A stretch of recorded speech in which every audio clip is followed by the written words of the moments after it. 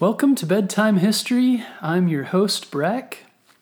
So for some of the episodes, we've been talking about current events, and I thought it would be fun to pick a time period in history and learn about that together. And like current events, it will be a little more informal, but I'm especially excited about our subject tonight, which will be the Renaissance. A quick note to parents, be sure to check out our YouTube channel. We have lots of great videos there. We recently did a video about Michael Jordan and Jacques Cousteau. So please subscribe to us there. That's one way to show your appreciation, and all the proceeds there go to supporting the podcast. And any little bit helps. Also be sure to follow us on Instagram, where you can be updated anytime we have new videos. So like I said, tonight we're going to talk about the Renaissance. Have you ever heard about the Renaissance before? If you haven't, this is a great chance to find out more about this amazing time in history. So the word Renaissance means rebirth, and it took place in Europe and after what was often called the Middle Ages or medieval times. That was the time of castles and knights and ladies and jousting. Some people called it the Dark Ages because for a long time it was believed there wasn't much progress and things weren't really going anywhere. But many are coming to believe this wasn't actually the case. But regardless, it was a very hard time with lots of war and diseases such as the Black Death. Many people lived during that time were slaves to their masters and worked on farms and just didn't lead very great lives. So in general, there were very few large advances in areas such as science, for example. But in the 1300s, also called the 14th century, things began to progress. In Italy, many started to become interested in history. They remembered the Greeks and the Romans who lived before and wondered what made their civilizations so great. The Greeks were known for their philosophers and their advances in science and government. They really cared about learning new things and finding ways to do things better and look at the world differently. So there was this renewed interest in all things Greek. People began reading the books written by the Greeks, studying what they had written, and starting to ask some new questions of themselves, like what made the Greeks great? And started thinking, hey, maybe we should be interested in our minds and in the world like the Greeks were.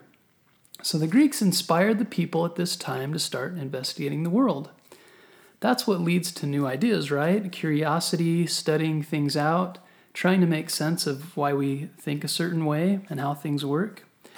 Why does a tree grow? Why is the sky blue? The questions are awesome. So people began to ask these questions and give time to the arts, such as science, painting, literature, which is reading and writing books, and education in general. So the Renaissance came about from many different events and different inventions that helped this interest in education grow. And before the Renaissance, if you wrote a book, the only way to make copies of that book was to write it by hand. So you can imagine if you had a 500-page book written on paper, to make copies of that would take a very long time. And chances are not very many books would get copied because you had to have people to make all these copies by hand. And in order to get all the copies, you had to travel to another city or pay lots of money to get a copy of the book. I mean, can you imagine having to pay $100 for every book you wanted to read, or probably even more than that, $1,000 at the time? Chances are you wouldn't have as many books in your house. So around this time, there was a man from Germany named Johannes Gutenberg. Gutenberg was a blacksmith, someone who worked with metals, and he began to perfect the idea of a printing press. The awesome thing about a printing press that Gutenberg was working on was that you could take all these metal letters and put them on a rack so it spelled out all the letters on a page. Then you put ink on the letters and pushed it down to print the letters on the page. Then you just switched the page out and did this over and over, making many copies of the page very quickly. So once Gutenberg finished his improved printing press, other people used the printing press to print their books. And it cost a lot less, which means a lot more people could buy books and read them. So one invention that shaped the Renaissance was the printing press, also called Gutenberg's printing press, because suddenly a lot more people could read books and learn from them.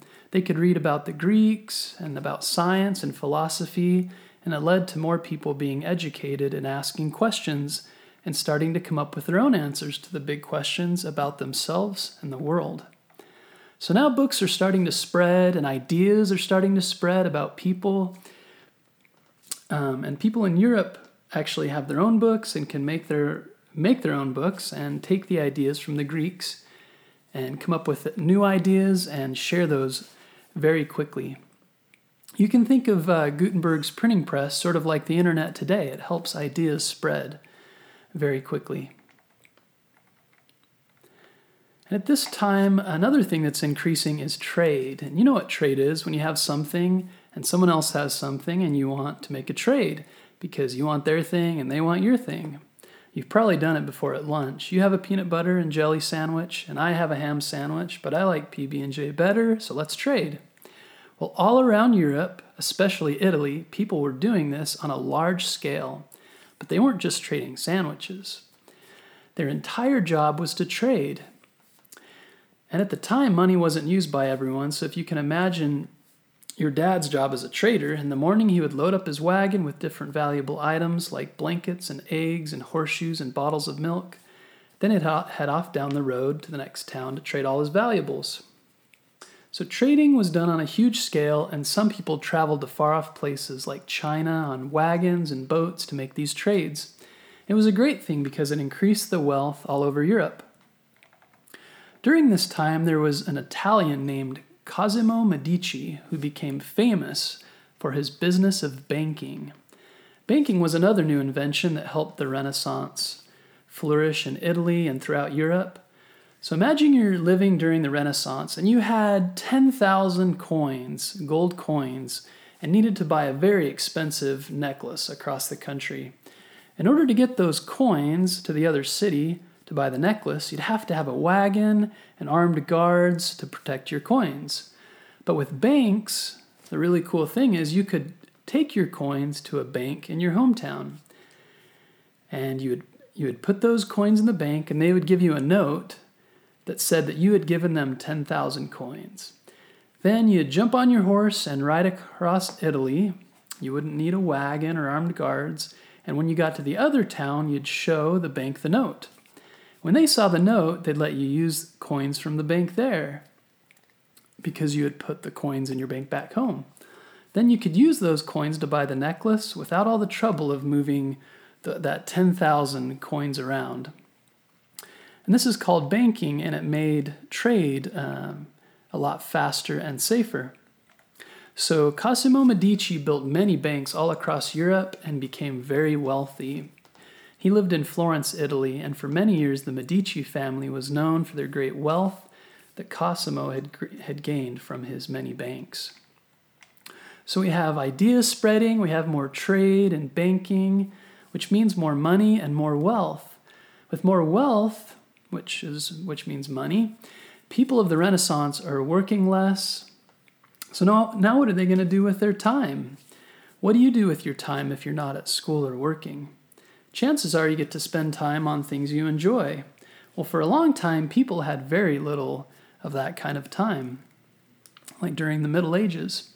And in many places, that's still true today, but we're fortunate to have free time, to be able to have hobbies and do things that we like because we're not working on a farm all day long. So the wealthy Italians, such as the Medici family, started to have hobbies. And one big hobby at the time was art. And they started to spend their extra money on these things.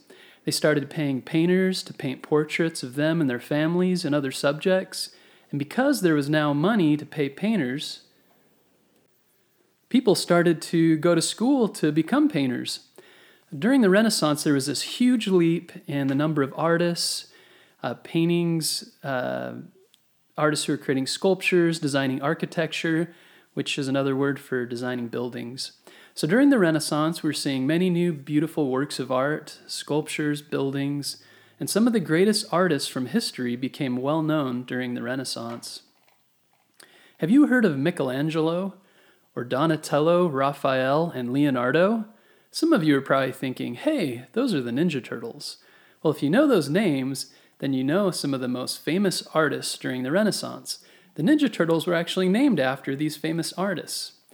So Michelangelo, the artist, not the turtle, was born in Florence, Italy, to a family who worked in the banking business. He began studying art from a young age. Many of the sculptures he studied were in the gardens of the Medici family, who paid many artists to beautify their home. Michelangelo was an apprentice at first, then began to create his own sculptures and paintings. When he was 25, he moved to Rome, that's a big city in Italy, and created his first famous sculpture for the Catholic Church called the Pieta. It was about 6 feet tall.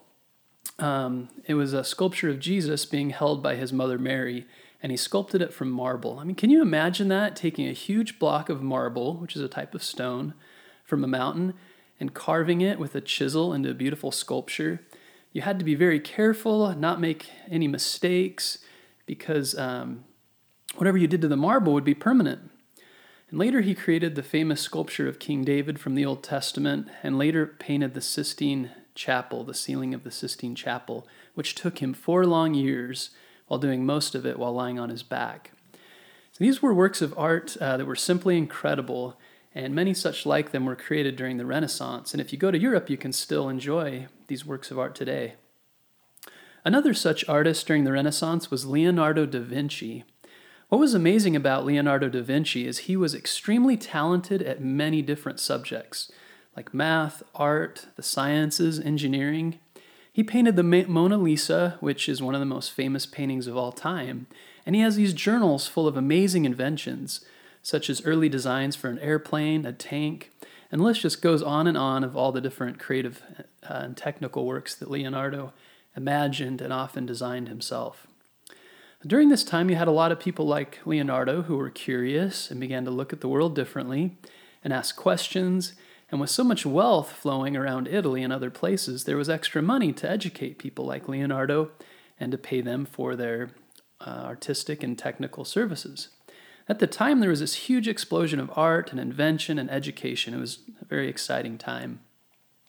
So with all their curiosity about the world, many began to go outside the boundaries of the known world and became explorers. This became known as the Age of Discovery. Explorers began to head out on ships to far-off places to find new trade routes for trade or new land for their home countries. One of these explorers was a Spaniard, someone from Spain, named Ferdinand Magellan. In 1519, he set out with a fleet of ships to discover a new sea route to the Spice Islands. Can you imagine how scary it might be to sail so far from home and not know what you were going to run into? People thought they weren't sure if the earth was round or flat for sure, so they thought they might sail over the edge, or they thought there were sea monsters. But Magellan and his sailors went anyway. On the way, he became the first European to cross the Pacific Ocean. He also became the first to circle the entire globe in a ship, more proof that the earth was round. On the return trip from the Spice Islands, only 18 of the 270 crew made it home. The voyage had been very dangerous, and even Magellan himself died during a battle. But many explorers like Magellan took many risks, and in doing so made the way for explorers to venture out into the world. Other famous explorers were Amerigo Vespucci, who discovered the Americas, Christopher Columbus, Marco Polo, and Ponce de Leon. So now that you've learned all about the Renaissance, take time to think about how you can learn from the amazing people of the Renaissance. You can have a passion for learning or art just like they did. Now more than ever, we have access to so many resources to help us learn and become better at different skills. Think of what Leonardo da Vinci did. Get a piece of paper and draw a picture of it, what you would invent if you were in his shoes. Also, you can have courage like the great explorers. If you aren't brave, you won't be able to try new things and grow. It may not be easy, but you will feel very good inside when you take that leap. If you're interested in learning more about the Renaissance, there's lots of videos online and books about it. Also, we're going to post a bunch of pictures about the Renaissance on our Facebook page.